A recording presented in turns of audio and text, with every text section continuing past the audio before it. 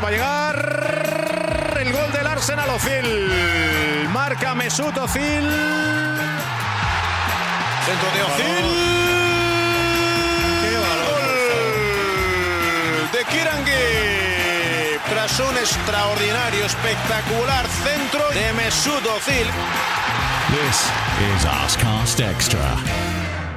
Hello there, welcome to another Arsecast Extra, as always, with James from Gunner Blog. Goodly morning to you.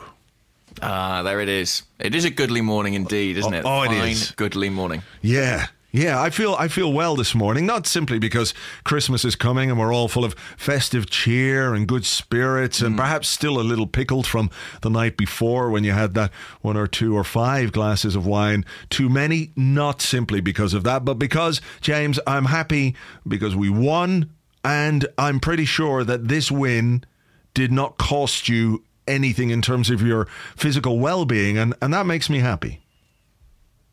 What makes you so sure? I just, I can just tell. I went to see Star Wars this week, and I can sense the Force around me now, Right. And I'm feeling that you're all right. Well, you're correct. You're correct in your assessment. You are a true Jedi. Mm-hmm. Right. Anyhow. No, I'm well. I'm physically well. I'm mentally well. It's Christmas, guys. It really feels like Christmas. The magic of Christmas is in the air, and it's sprinkled all over the Premier League table this morning. Oh yeah, and Premier League management situations and everything else. It's been quite a good weekend, all things considered, hasn't it? It's been a fabulous festive time. This is the first time I've spoken to you since your friend of mine, Jose Mourinho, was relieved of his duties on Thursday. I was a bit sad, I have to say. I was a bit sad. I was hoping it would get much worse for him. Like a lot worse. Right. But, For like relegation or... Oh, I don't know. Just to the point where one of the players hated him so much that when he was taken off, he punched him. That kind of thing. Right, yeah. I think that's getting pretty close, to be honest. Yeah. We weren't far away from it, were we? Diego Costa sort of nutting him on his way to the bench. Yeah. Nevertheless, still always good to see him go. It is. And but what about him going to Manchester United? Because Louis van Gaal, he's having a terrible time there. So they're thinking, well, hey, let's get rid of one guy who plays negative, destructive football and bring in another one, a different one. It's not really the Manchester United way, is it? The axis of evil that could be formed by Jose Mourinho, Manchester United. Something to behold. I think that will happen, actually. I can see him there. Yeah. Because Ed Woodward, who's he's the important person at Manchester United. I don't know what his real job title is. He's quite close with Mourinho's agent, apparently. Oh, Mendes, that's right, Yeah, because they did the Falcao deal and all that. Di Maria. So I wouldn't bet against that. Di Maria. Wouldn't bet against it at all. Whoa, that really would be a complete cunt fest, wouldn't it? I mean, that is the way to put it. Yeah, that's how I would describe it too. Yeah. So look, let's not worry though yet at this moment in time about what other football clubs are going to do, and let's concentrate on what Arsenal did last night against Manchester City. This is a team that's absolutely blighted by injuries. No Alexis, who of course has had a bit of a setback. We'll come to that later. We've got no Coquelin, no Cazorla, no Danny Welbeck. These are important players to an Arsenal side that should have ambitions for going for the title. And against Manchester City, we did them well. Yeah, we did. And I think you're right to point out about the injuries, because when the starting lineups came out, I looked at those two sides and I thought, I was nervous. I thought City's side looked very strong. And Arsenal deserve enormous credit for the way they've restructured their team, having lost, Cazorla, Coquelin. There was no Alexis, as you say. They've very, very quickly managed to find a new way to play and a new way to win. And we saw that evidence last night. I thought, Joel Campbell, someone who wouldn't ordinarily be in a starting lineup, was really excellent. Matthew Flamini, another sort of fringe player, very good too.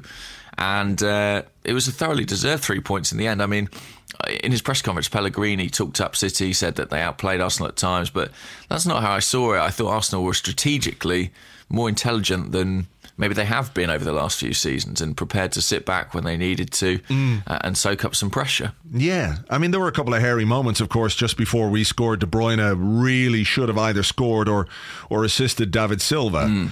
And that was a little bit worrying because it was one of those where I was looking at it going, don't go Koscielny, don't go, oh fuck, because all it took was for one little flick from Aguero and he put De Bruyne straight through on goal. And I guess maybe that's part of what you have to accept with Koscielny, and part of his game is that he does like to win the ball high up the pitch, but the danger of that, of course, is that when he's bypassed, it leaves us a bit open back there. And, Per Mertesacker on his own, I think they were pointing it out on Sky afterwards, how well he did defensively in terms of his positioning, to just at least put a bit of doubt in De Bruyne's mind.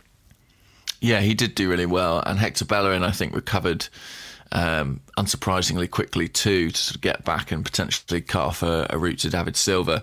It was sort of emergency defending from Arsenal, having Koscielny stepped up and made that error. They actually did pretty well given the circumstances, but it was really soon after that Arsenal took the lead. So that was a massive little period of the game, wasn't it? Incredibly important. Yeah, I mean, look, it's fine margins in football, isn't it? One minute you could be behind, the next you're ahead, and the flow of the game changed quite a bit, because I thought that energised us. We had been a little bit willing to sit back and let City have lots of the ball, which is fine. I understand that we wanted to use that kind of a tactic.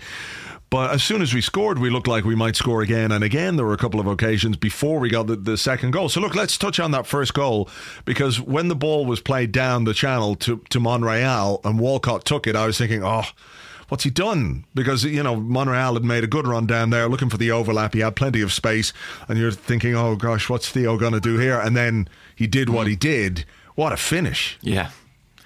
Brilliant finish, wasn't it? It reminded me a little bit of the one he whipped in against Aston Villa last week that was offside. This same sort of quality of strike. Really superb goal. I mean, when Walcott does something like that, you always sort of assume that he might think he's offside anyway, because it's when he's at his most unthinking that he's at his best.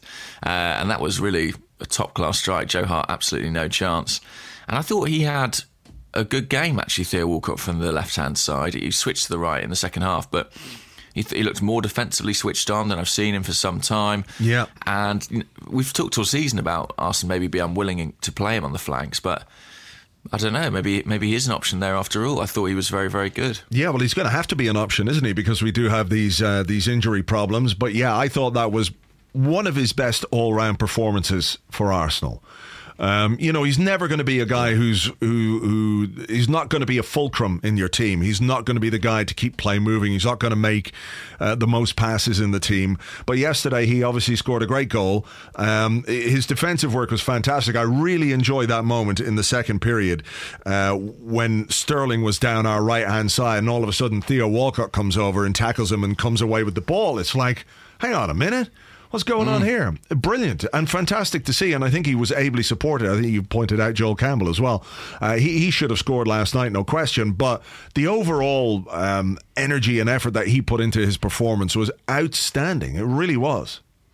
Yeah, really good. And I mean, there was that little passage of play, I'm sure we'll get to the second goal now, where he seemed to win about 3 tackles, and then ultimately his pass was slightly misplaced, which kind of summed up his night. But the sheer effort was really something to behold. He really, really puts the effort in. You see him chasing across the pitch, 70 minutes into the game, and it's great to see, because, I think perhaps he, as well as anyone, would accept that maybe he's not the most technically not up there with the best players that we have technically, but what he can make up for is through sheer work and endeavour. And he should have scored, though, shouldn't he? He should have made the game safe at 3-0.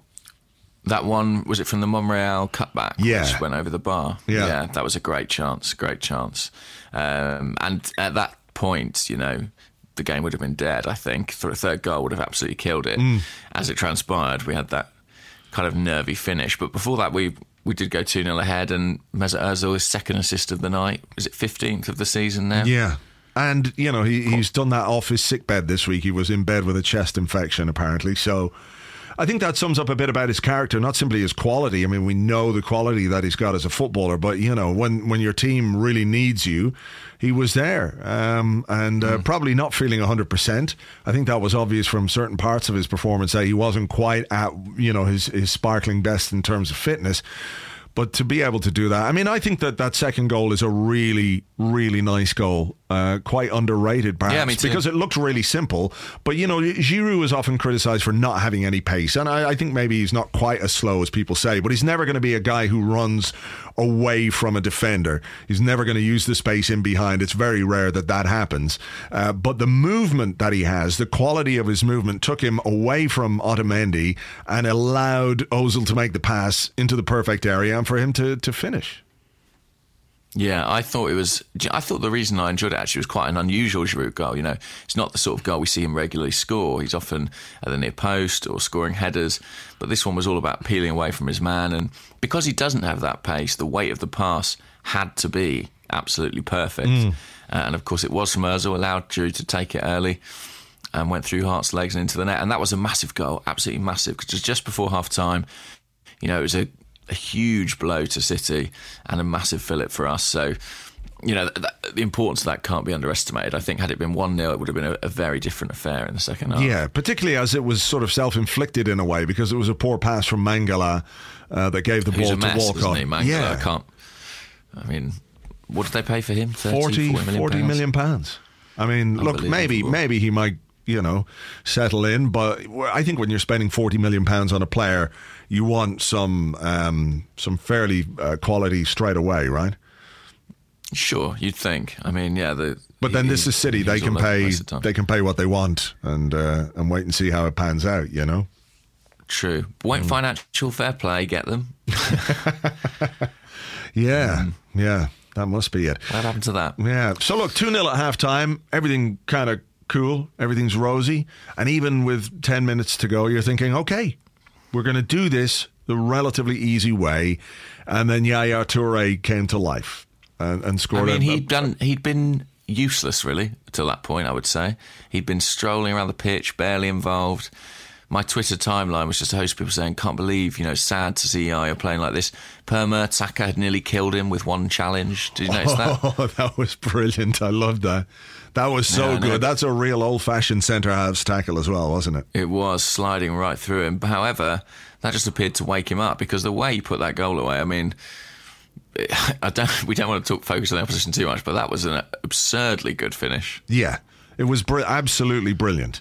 And I can appreciate that goal because we've won. You know, had that goal cost us a point or 2 points, I would not speak kindly about it at all.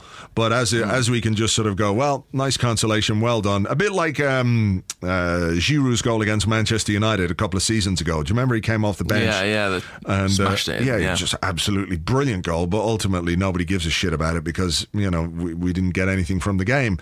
So similarly, in that regard, Toure's goal was absolutely brilliant. But I think he missed a great chance as well, didn't he, to equalise a few moments later, sort of clean through and sort of put it wide with his left foot. So yeah, we lived on the edge a little bit. Yeah, and he came to life in the last 10 minutes, and Arsenal lost their shape a little bit, I think, with some of the changes they made. You know, Gibbs came on, and Chambers, Oxlade-Chamberlain, and I feel like we lost, you know, Ozil went off, so we lost that kind of ball retention that I think is quite important to us. And we were a little bit ragged and probably a bit nervous too. Certainly the crowd were nervous. Certainly I was nervous as well, sat watching it. But we did hold on. And the celebration at full time, you know, as soon as the whistle went, Cech and Mertesacker were embracing each other, Mertesacker and Koscielny. You know, I think everybody knew, I think all the players knew what a significant result this was. Yeah, it really is a big result, isn't it? Because if we can say we're the only team that's beaten Leicester so far this season, that's fine. But I think there's still a feeling that Leicester will slip away, that they're not necessarily genuine title contenders because they're perhaps a bit too reliant on a couple of players. But to beat Manchester City at home, I mean, this was a chance for City to go ahead of us.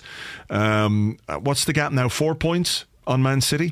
4 points to City, yeah. Yeah, so, you know, there's still a hugely long way to go this season, and but you'd much rather be in that position than having drawn or dropped points at home. And it was one of those criticisms that's been levelled at us quite frequently, is that we can't win these big games.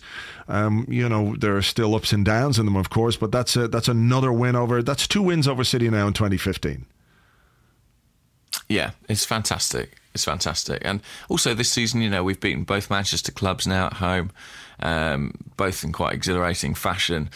Bayern Munich too. I think, you know, there's real momentum there now. And looking at the table and looking at the betting odds this morning, you know, Arsenal have effectively made themselves favourites for the title, which is quite a frightening thing to say because we've been in that position before and fallen away from it.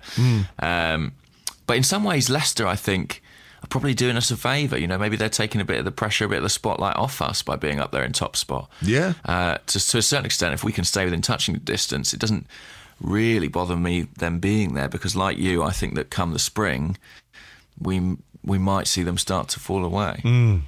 Yeah, I agree. So just keep sneaking up behind them. That's it, and then overtake them, and then stay in front, and then win all our games between now and May, and that should be that, really.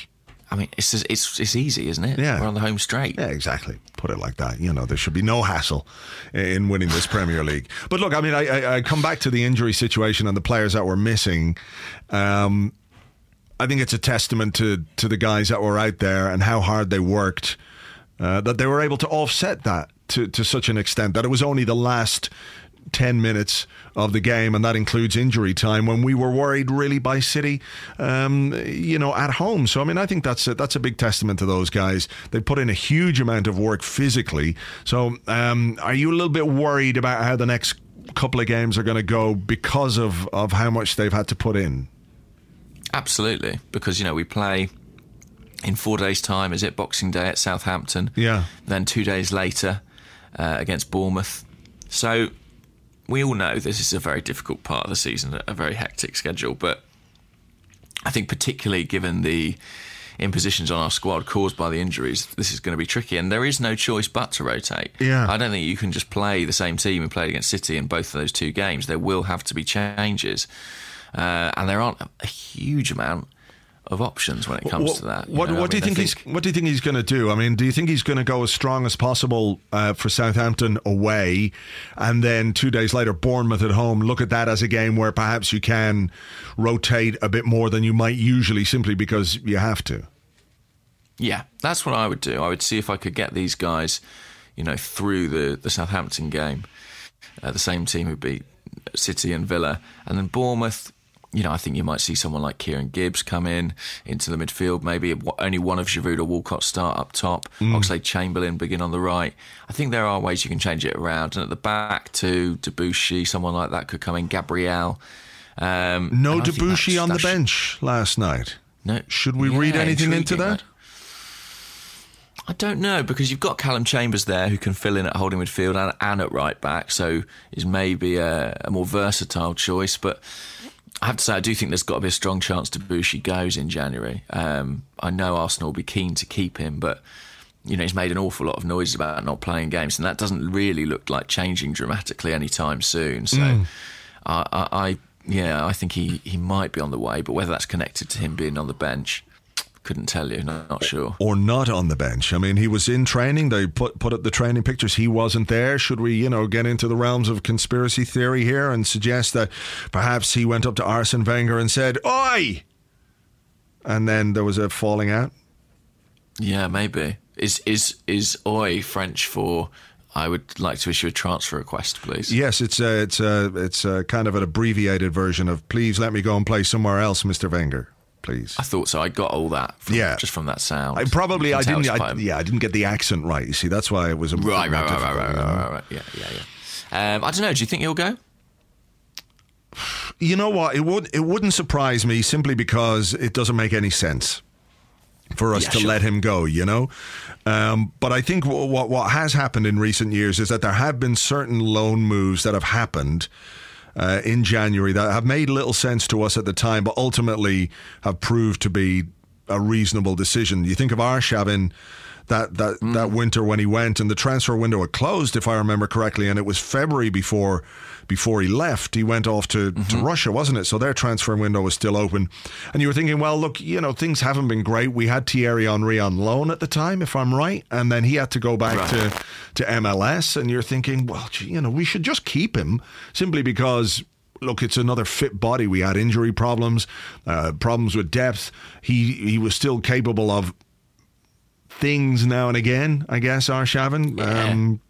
Yeah. So it made sense to just keep him around in case we needed him. But in the end, it proved the right decision to send him out. So I think Arsene Wenger will weigh it up, and maybe he might look at Debuchy leaving as a way of giving Callum Chambers more game time.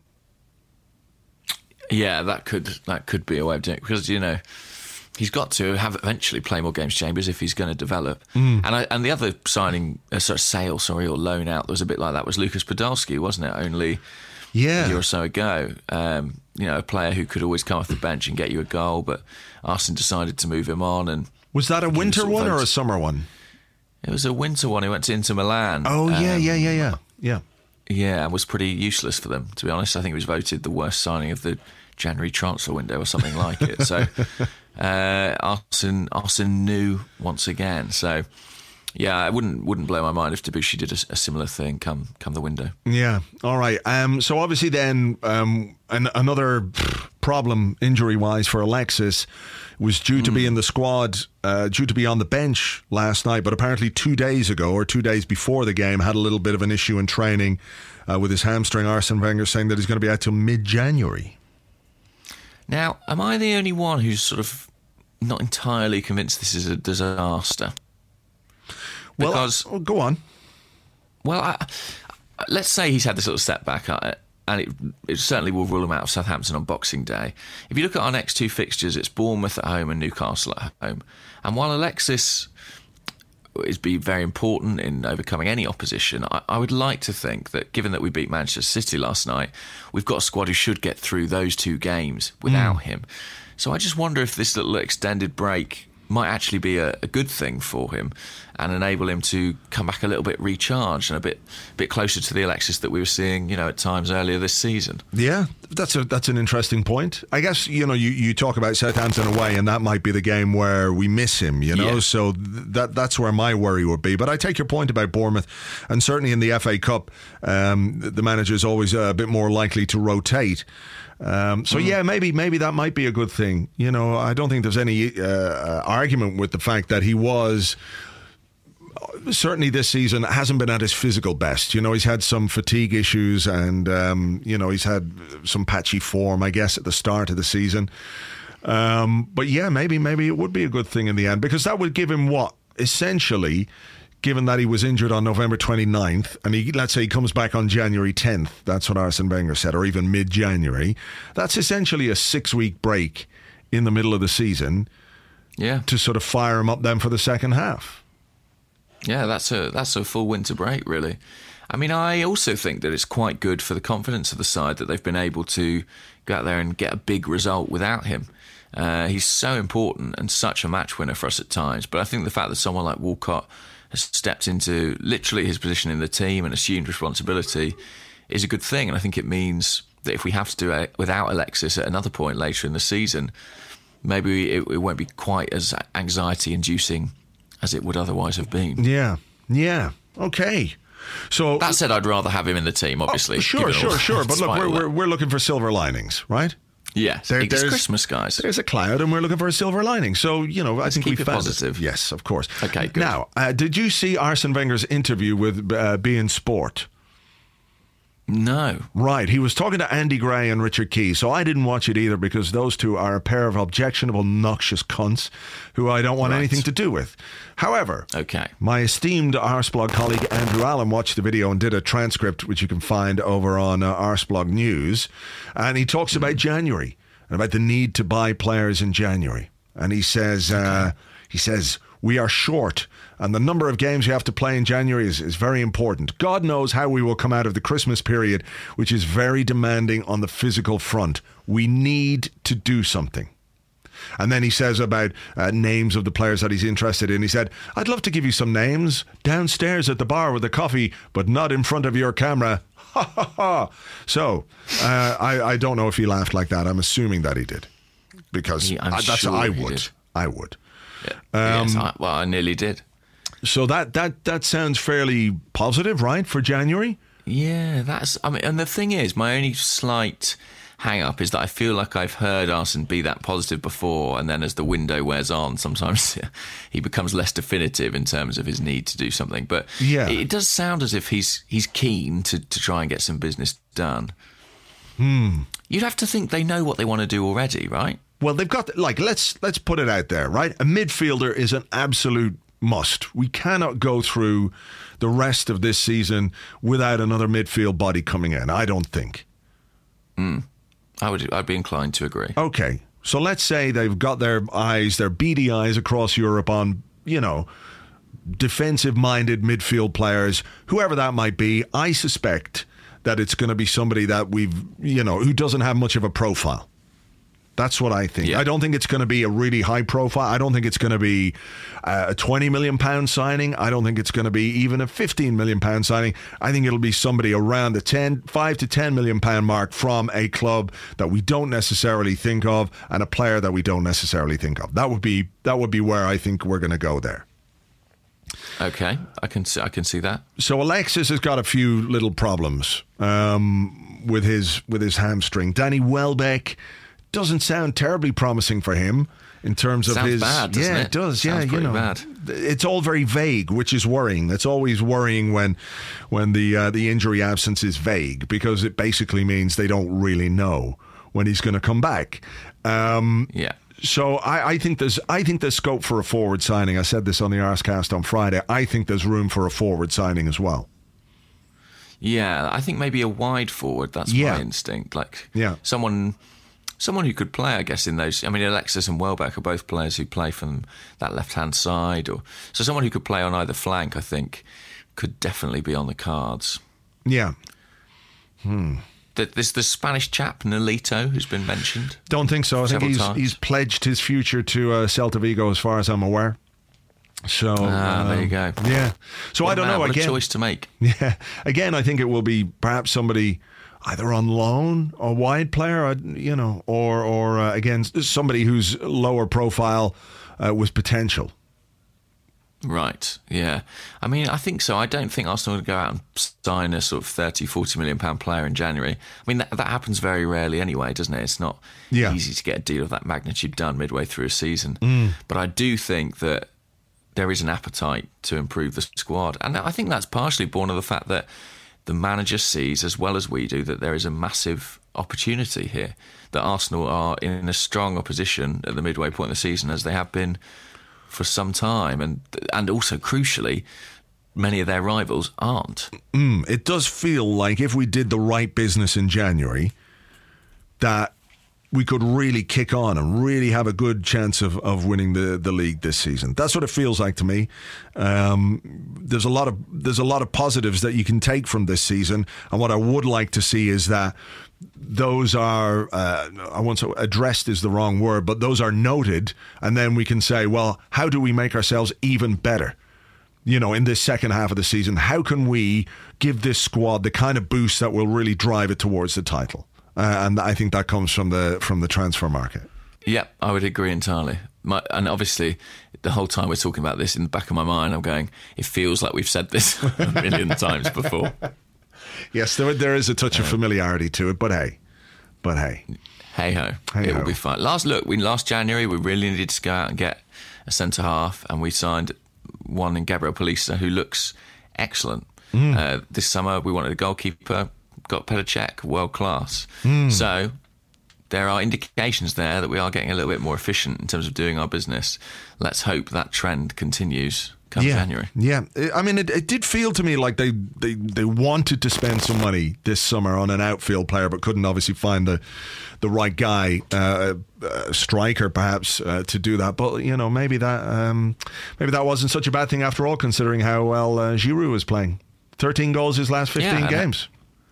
Fantastic. And Theo Walcott as well contributed in that position earlier in the season. Yeah. I think that's something that's really interesting and worth pointing out about Arsenal, is how the team who won Manchester City, we've won them, we keep them forever. Yeah. The team who beat the team who beat Manchester City last night is so different from the one who won, let's say, at Leicester earlier this season, which was all about, Alexis playing from the left, Theo Walcott through the middle, Cazorla as the deep line midfielder. The team we used last night is almost entirely unrecognisable. Giroud up top, Ramsey style in the middle rather than Santi's. We've effectively, used two very different 11s with different styles almost in the course of the same season, and yet retained a certain consistency. And I think that tells you a lot about the quality of the squad, but also the flexibility of the manager and his approach. I think he's been criticised in the past for being intransigent or being too stubborn or sticking to certain ideals. And yes, he's been forced to adapt, but he has managed to do that, and he's found a way to make the team win despite dramatic changes. And I think that's certainly to his credit. Fair point. Well made. Thank you. That's all right. Very formal. Yes, indeed. How about we take a break and then come back and do part 2 and some questions and stuff? What an original idea. All right, let's do that. We're back in a sec.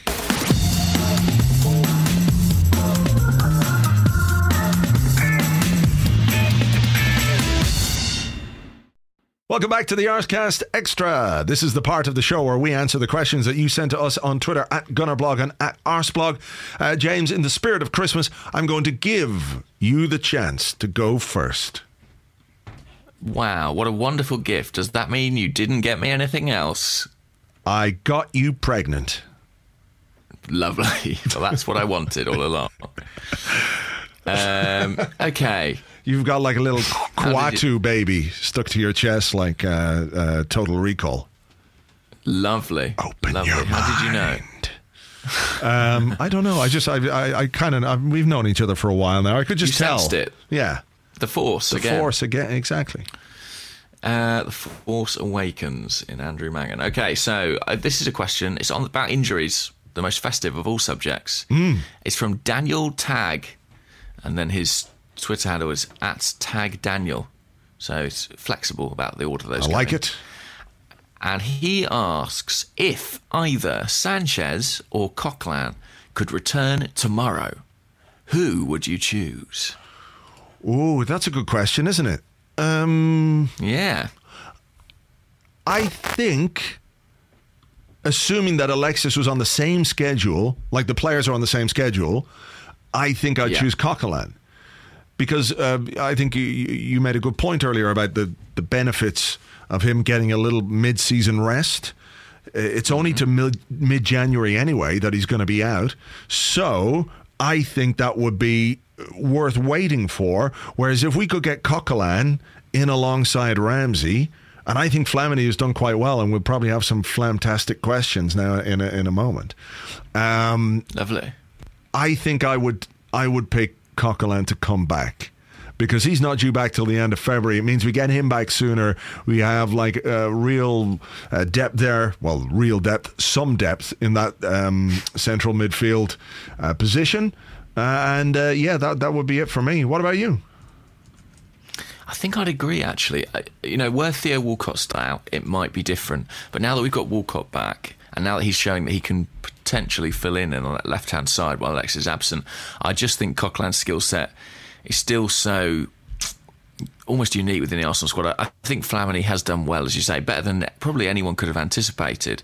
But I do think there's still a gap in quality between him and Coquelin, so he'd be the one I'd have back. I think if you've got that defensive security and that solidity, then I think with Ozil playing the way he is, we've probably got enough going forward to beat most sides. And I would say, although we did beat Manchester City, I think there were times where that lack of screening midfield was exposed. When you talk about that De Bruyne chance in the first half, Koscielny did step up, but the midfield were also about 40 yards from goal, both of them, both caught well upfield. So Coquelin, he would be my choice. If I could have anyone back, he'd be the one. All right. Well, here's a load of questions about Flamini. I'm just going to run through a few of them because a lot of people have asked about Mathieu Flamini. So, for example, Talking Arsenal at Talking Ars says, "Goodly morning. Who is that in Arsenal's midfield and what has he done with Mathieu Flamini?"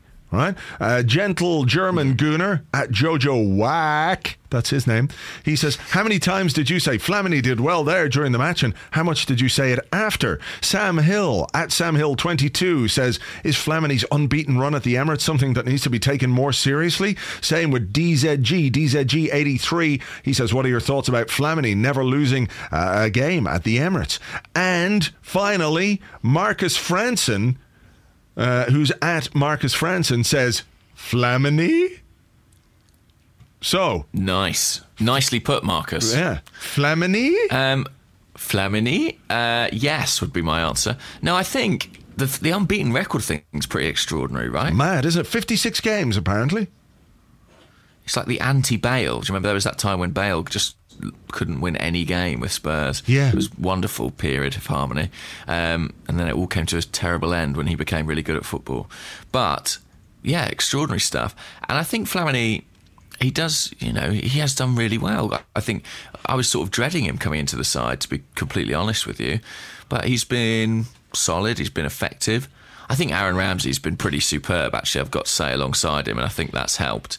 Ramsey took a bit of stick last night for some misses, but I thought his all-round game was excellent. And he's putting in a lot of energy alongside Flamini. But we all know why this is happening. It's because the contract is ticking down. Correct. He's got a Bosman on the horizon, playing like a demon. And, next year he's going to sign for, I don't know, PSG or Real Madrid. Yeah. Barcelona. Yeah, one of them will take the Flam on a free, pay him £50 million a year. And then we'll have him back in 4 years. Player-manager Flamini. The cycle continues. Yeah, exactly. No, I think he's done really well. What have you made of him? Yeah, look, I think he hasn't convinced me yet that we don't need to make a signing.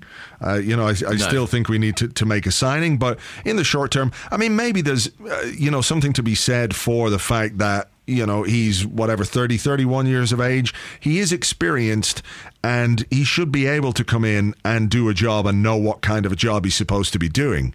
And I agree with you about Ramsey as well, although there was one moment, maybe late in the game, I don't know if City had scored yet, but we had the ball down in their right-hand corner flag, and it was like, Aaron, what are you doing there?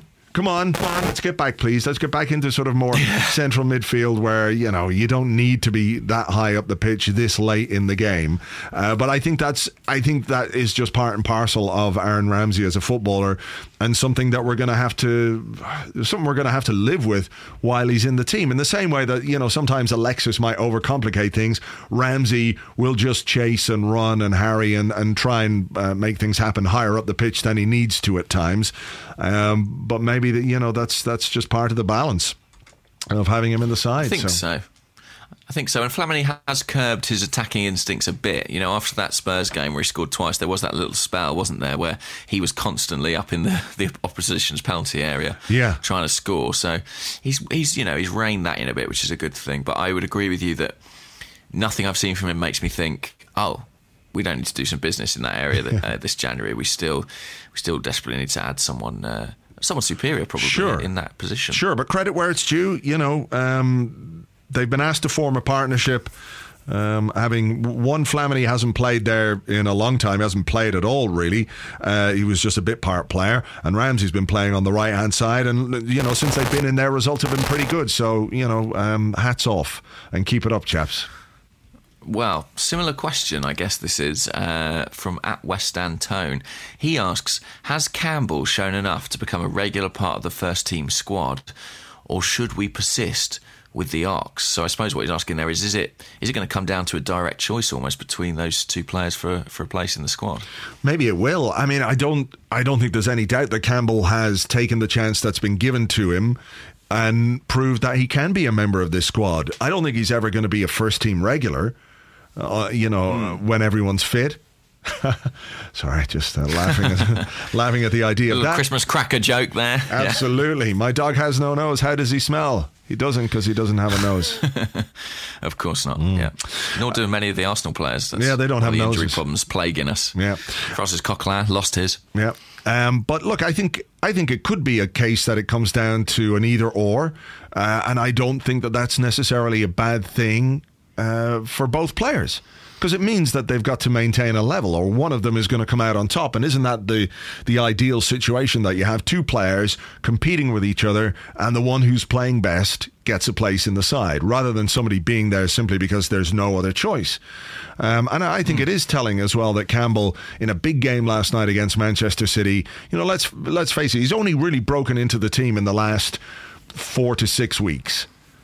on any kind of regular basis. And before that, Oxlade-Chamberlain would have been the manager's absolute choice. No question about it. He would have chosen Oxlade-Chamberlain over Campbell.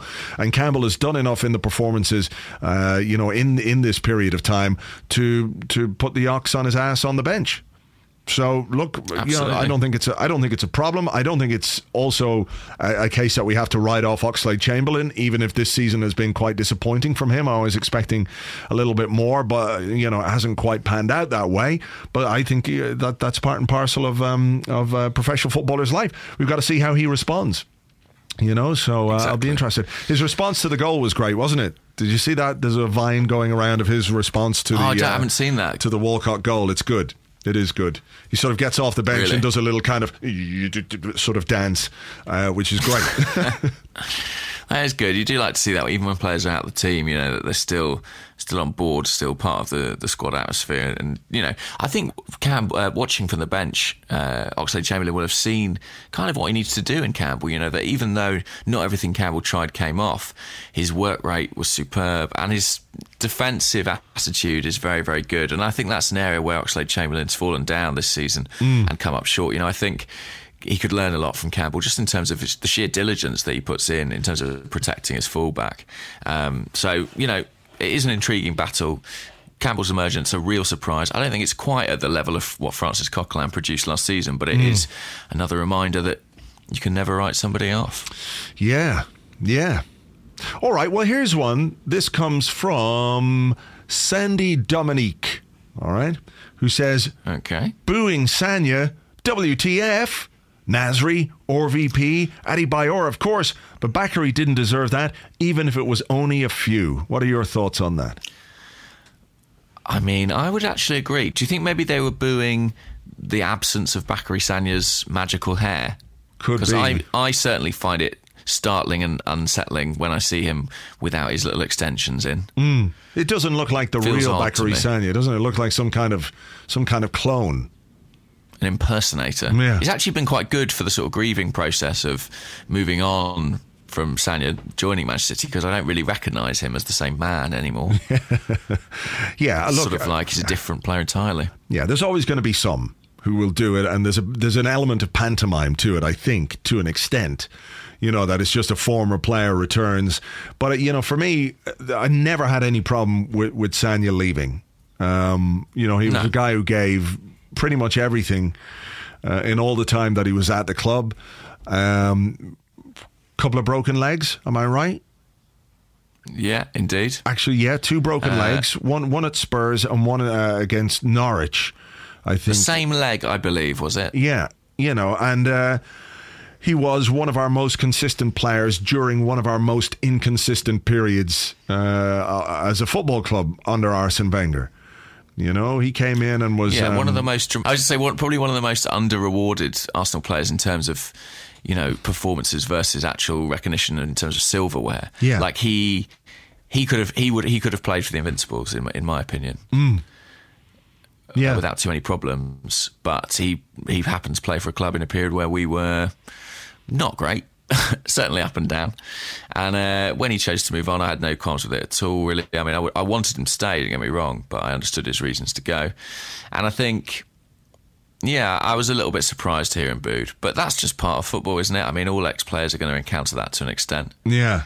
Yeah, it just seemed like he, of all the players who've left us in recent years to go to a rival, he did it in the most gentlemanly way possible, in that he saw out his contract. He didn't agitate for a move. He didn't go, sneaking around talking to people behind the club's backs or, with agents here and there to get out of his contract before the end of it. He saw out his deal. He did what he had to do and went to a club that were giving him, as a player well into his 30s, a very lucrative 3-year deal. I don't see the problem. No, I would agree with you there. All right. Speaking of defenders, okay. This is from Glenn AFC at Donkey Adams. And we have been somewhat remiss, Andrew. We haven't mentioned either of the centre-halves really last night, who I thought were both outstanding. But his question is, am I getting carried away thinking Koscielny now deserves to be Tony Adams' centre-back partner in my best ever Arsenal 11?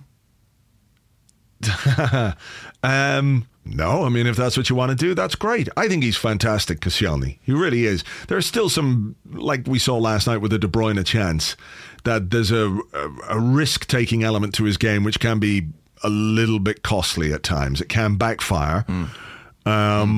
But for the most part, he's just a fantastic player to watch, isn't he? He drives the team forward from the centre of defence.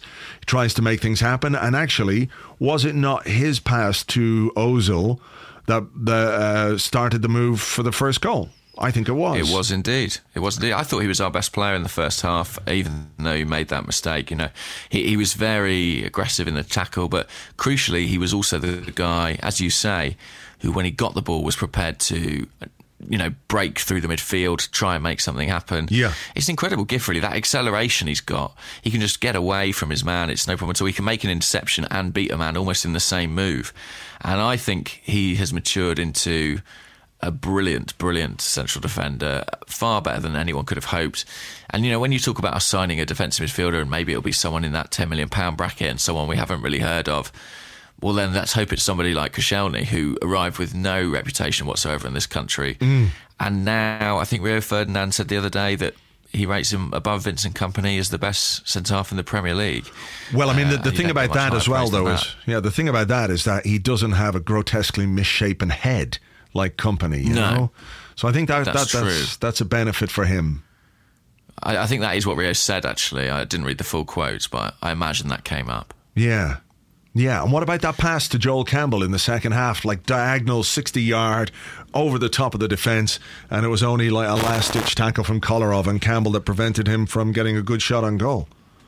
Yeah, outrageous. I mean, that's the thing about Koscielny. Like, he's someone who really loves to defend, but is blessed with so much technical ability. I think he was superb against City, but I thought Petr Cech very good as well. Yeah. And it's almost impossible to talk about them individually because they do dovetail so well that as a pair, they're really excellent. Okay. All right. This one comes from Eric Carbon at F Carbon. Mm-hmm. And he says, in ice hockey, there are rules for how big the protection gear for goalkeepers is allowed to be. I wonder, are there any rules for football goalkeepers? I was thinking perhaps that Petr Cech could use a modified protection hat, which is huge, to make it even more difficult to score against him. Like a really, really huge hat. This is a great idea. I mean, Petr Cech, he doesn't need too much help. He's doing all right with that little hat, to be honest. Yeah. He took a pretty special goal to beat him last night. But yes, so some sort of very wide brim, maybe, that would sort of stretch from post to post. Well, I was going to say some kind of material that just is like impenetrable, like a force field almost.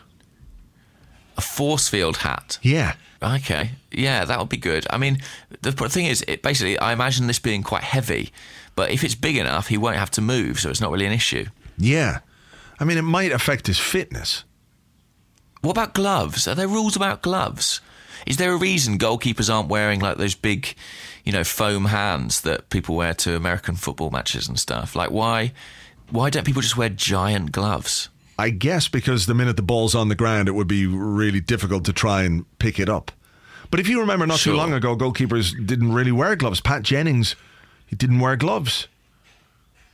Crazy. Yeah. It increases the surface area and your grip. Yeah. But what if you wore like 4 pairs of ever increasing gloves just to make your hands that bit bigger? Well, they do. Make a difference? They do. These new gloves that they have got sort of like metal tipped fingers and stuff that stretch out, No, really? Yes.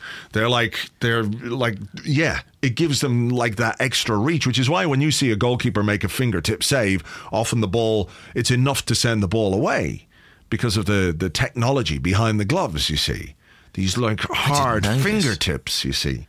So that's why years of refusing to go in goal. If it was just rubber and someone lashed a ball and you touched it with the rubber would just bend back and it would make no difference to the trajectory of the ball. So the fingertips of the gloves are hard. Would this work with boots as well?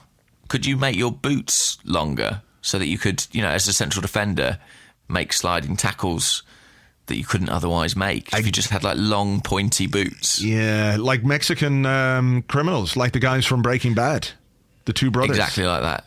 Yeah. Ooh, yeah, you wouldn't want to Imagine that. connect with an opposition player between his legs, though. That would be difficult. Well, perhaps you would. I don't know. Maybe. Depends who it was. Steel toe caps, perhaps, on your boots? Like Doc Martens? I'm sure that's something. Yeah, why not? Why not? For our new holding midfielder. All these little increments. I mean, Puma, get on it. What are we paying you for? Well, what we're paying them for is really disgusting shit third kits, as far as I can make out. Oh, right. Okay, yeah. No, fair enough. That does make sense, actually. Yeah. But, maybe assess that situation in January, see if we can get them, see if we can get a massive hat and some really long pointy shoes for Mathieu Flamini. That would be ideal. Okay. I'm good with that. I've got goodly. I've got a Christmas question. All right, then, let's have your Christmas question. Okay, this is my Christmas... It's not my Christmas question, I'm lying. It's actually at Ben CrossFit's Christmas question. He says, would you rather have Christmas crackers for fingers or roast turkeys for feet? Well, I think the problem with Christmas crackers for fingers is that people will come up to you all the time and start pulling your fingers off, because everybody loves Christmas crackers, right? It certainly gives new meaning to the phrase "pull my finger." Definitely. Yeah. But actually, you pulled my finger and you've got like a really flimsy paper hat. A terrible joke. What was your favourite Christmas cracker thing that you used to get? I'm a big fan of the paper hats, I'll be honest with you. I'm the sort of guy who will make everyone else wear the paper hat for the duration of the day. Right. If anyone takes it off, I will let them know that I'm not happy about this. Woe betide them. Woe betide them. Yeah, exactly. I am I'm fascistic, I would say. Right. My love of the Christmas hat. Do you remember, maybe I'm alone in this, but do you remember one of the games or little things you used to get inside a Christmas cracker was this weird kind of plastic red fish? And you put it... mood fish. Yeah, you put it in your palm and then it would tell you if you were like in love or if you were sad or if you were happy, because of the way that its tail would flip up and shit. If the head and the tail moves at the same time, it means that you are betrothed to Satan or something like that. There's like all different things. Yeah, I was messing around with one this weekend. Well, I say that. We couldn't get a real one. We just used a real fish, dead fish, just held it in our hands. Sort of waited for it to move. It didn't really work. Right. Okay. But no, they were very strange. That was a dark magic that possessed those things. Yeah, I mean, where did they come up with the technology for those in the 70s and 80s? I mean, how could they tap into the mood of your very person, your being, with this tiny little sliver of plastic or whatever it was? I think it's the same kind of alien technology that powered the Magic 8 Ball, to be honest with you. Yeah. Nevertheless, so you could have those at your disposal within your fingers. And I would say once the crackers that are on your fingers have been pulled, they regrow. Into fresh crackers? Yeah, but they take a long time. How long? 12 months, maybe. 12 months? So they come around for Christmas. Yeah, I mean, they'd be pretty useless as fingers all year round. Roast turkeys for feet. Yeah, roast turkeys for feet. I don't know about that. I feel like that would... Squelchy. Wouldn't it be squelchy? Yeah. Heavy going, I'd say. It'd be like walking through a bog every single day. Yeah, I don't know. It wouldn't be nice. And I don't know. I mean, if you had human feet but were wearing roast turkeys as shoes, I could go for that. Yeah, but not turkeys as feet. That would not be good. Not turkeys as feet. Yeah. But turkey shoes, I'm beginning to think, could actually be quite cool. Yeah. You just pop your foot in. It's obvious where it all goes. Can't see them lasting too long, That'd be the only thing. Maybe not. And then, of course, you run the risk of wild dogs and foxes just coming after you wherever you go. They'd be eating your feet off. So I think I'd have to go with the Christmas cracker fingers, simply because, at least you'd be popular, because people would say, hey, good to see you again. How are you? And you go to shake hands and they go and pull your crackers. And you might get one of the mood fish. So I think I'd be down with that. I really want a mood fish now. Do you? Yeah. Well, it's good. There's still time. December 22nd as we speak. 3 days. People of the world, find this man a mood fish. Yeah. Tell Santa to drop it in. Yeah. 1 Dublin Street, Dublin. That's it. That's it. That's your address. Oh, shit, I gave your address out live on air. Oh, my goodness. Arseblog HQ, 1 Dublin Street. Okay. All right, well, that's good. I think I'd go with the fingers as well. I just think it's a great conversation starter, isn't it? You turn up at a party.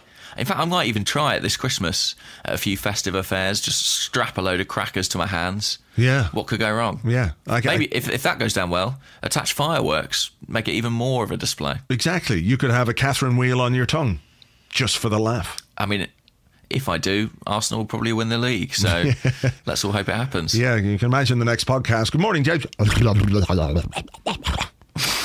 Because your tongue would be gone, you see.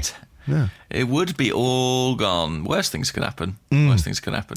Do you... okay, I've got great. one final. I've got one final one. One final one. Oh, okay. Okay. All right, this one comes from Tapio Ranta at Hopeful Gunner. And he wants to know... He wants to know, do you use any Arsenal players' names as swear words? Like, come on, you Abue. Interesting. No, I don't think I do. I think when I sneeze, rather than a chew, I make a sound more akin to the correct pronunciation of Szczesny. But I'm not sure that counts as a swear word. No. Who would be a good swear word? I don't know. I've often thought that, you know, if you go for a wee, right, and you know that you shake it off a bit and then you put it back in, but every so often, sometimes it's just a little bit extra that splashes out. You can't be helped. Yes. You do your best, you try your hardest, but there's still just a little bit of wee that splashes out, probably onto the front of your light-coloured pants, so everyone knows that there's a little bit that's splashed out. I think that little bit of wee should be called a Gervinho. Ah, yes. The Eno sort of implies like small as well, doesn't it? So it's like, if you really piss yourself, that's just a Gervais, right? But just a little bit that comes out, that's a Gervinho. Yeah, that's good, actually. Because it works with Ricky Gervais too, because he makes me want to wet myself with fury at his fake laughter. I just can't get my head around his fake laugh. Just can't do it. Can't do it. Well, he's made a lot of money out of that fake laugh. Yeah, right. I think if you start doing that on our podcast, we'll be millionaires. That could be the way to go. But yes, I think. What do you do if that happens? Like, if there is that little droplet, do you sort of try and dry it under a hand dryer, or do you go, well, I know, I think this would be my clever technique to deal with it. I would wash my hands, but then splash the water all over my trousers, and then when come out, sort of like suggest that actually what had happened was that the taps were out of control and they'd sprayed up, and that is why. Yeah. I had mess all over my trousers. Would be the way to do it. Or, you know, if you were wearing a shirt, you could, you know, hold the shirt over it, or you could just sort of walk along and just hold your hand over the bit and then come back and sit down. But generally, I think it would only happen. That looks weird. It would only happen if you were on a date, I would imagine. It hasn't happened to me in years because I've been married a long time, but I'm pretty sure that if I went on a date, that would be the first thing that happened, is that, you know, go to the bathroom, come back to the table, and, you know, there's a big, Gervinho on the front of your pants. Yeah. My issue is that on dates, I usually urinate before I go to the bathroom, and that's where it all starts going wrong. Puddle feet. Yes, exactly. That's my nickname. Puddle feet. Jemima Puddle Feet. J-Train Puddle Feet. The incontinent duck. Yeah. All right. Well, look, I think, what else could you do? I don't know what else you could do. What happens if you trousers off? Yeah, jump up in the air and fall over? Is that a Baptista? Do you do a Baptista? I don't know. Oh yeah, Baptista, that would be nice. I don't know. I mean, the thing is, generally, I like them. I like our lads, so I don't really think of that. You know, swear words are sort of nasty words, aren't they? Yeah. I'd be more inclined to say something was a John Terry. Do you know what I mean? Yeah. Than I would a Mesut Ozil. Well, that's a big looking for emphasis. Yeah. But that, you know, when it comes right down to it, is a big load of Gallus. I think you're Sylvestering there. Fine. That is fair. We've certainly had a few. Sorry to have been such an abue. Okay. All right. Well, I think that's going to be just about that. So we should wish you all a very, very happy Christmas. What are we going to do next week? Are we going to do one next week? What's the story? What's your schedule like? I think we've got another Monday game. I think it's Bournemouth on the Monday night, so maybe we'll be doing another Tuesday one. Yeah, the 28th. The 29th. So 29th, yeah. So we'll have to do a 29th Arsecast Extra. Yeah, it looks that way. All right. Looks that way. There'll be no Arsecast on Christmas Day, I imagine. No, I'm not going to do it on Christmas Day. I'm actually going to spend some time with my family and that kind of stuff. Ludicrous. I know. Infuriating. I know. I'm a bad man, but what can you do? What can you do? Yeah. That's all right. just your character, I guess.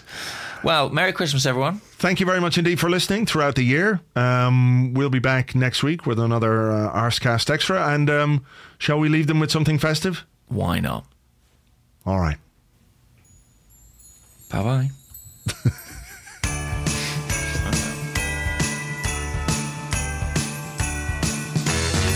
When festive fixtures come around, we are nowhere to be found.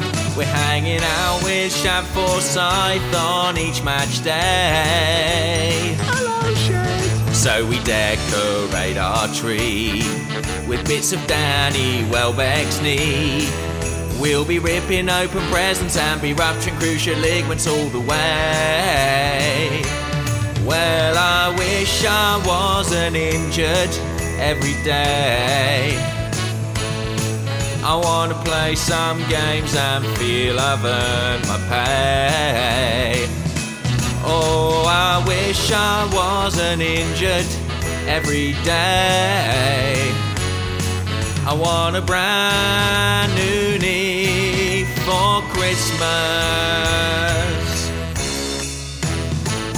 While you're with your family, we're all trapped in A&E, and we try to make it Christmassy in here. We have mince pies and drink mulled wine, made from Rositsky's twisted spine. And when we ride off to Santa, all we want is horse placenta this year. Well, I wish I wasn't injured every day. I'm paralysed! Or at least from roughly August until May. Oh, I wish I wasn't injured every day. My groin is twice its size this Christmas. Look, doctor, how can you help me with these hamstring problems? It's a very simple procedure. It's state-of-the-art technology. All I have to do is cut off his leg.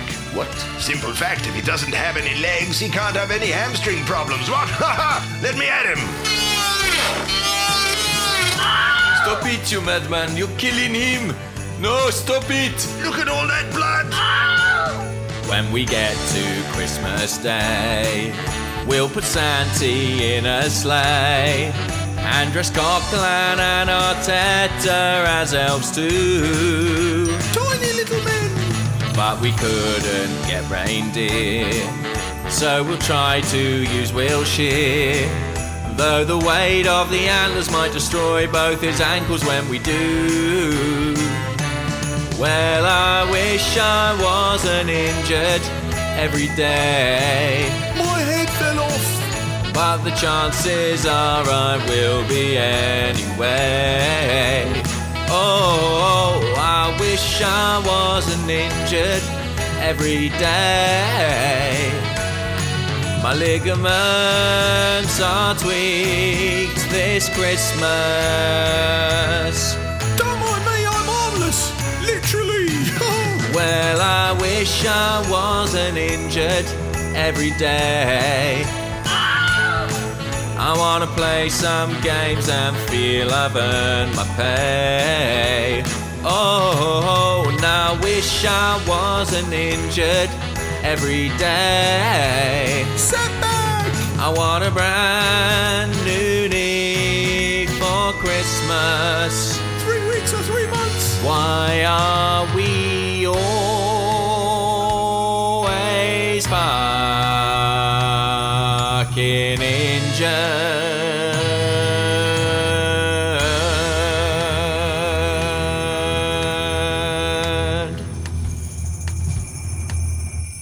Look, doctor, I told you before, you cannot fix a hamstring problem by cutting off a man's legs, huh? How are we supposed to know that unless we tried? Well, look, it's obvious, okay? If he is a footballer, he needs to have feet to play football. He needs his feet and his legs. But maybe he could compensate for that by becoming extraordinarily good in the air. But he's about 4 foot tall now. But that's Santi Cazorla. That's true, he was that height before. Okay, doctor, you're hired. Marvelous. Out of the way, Lewin.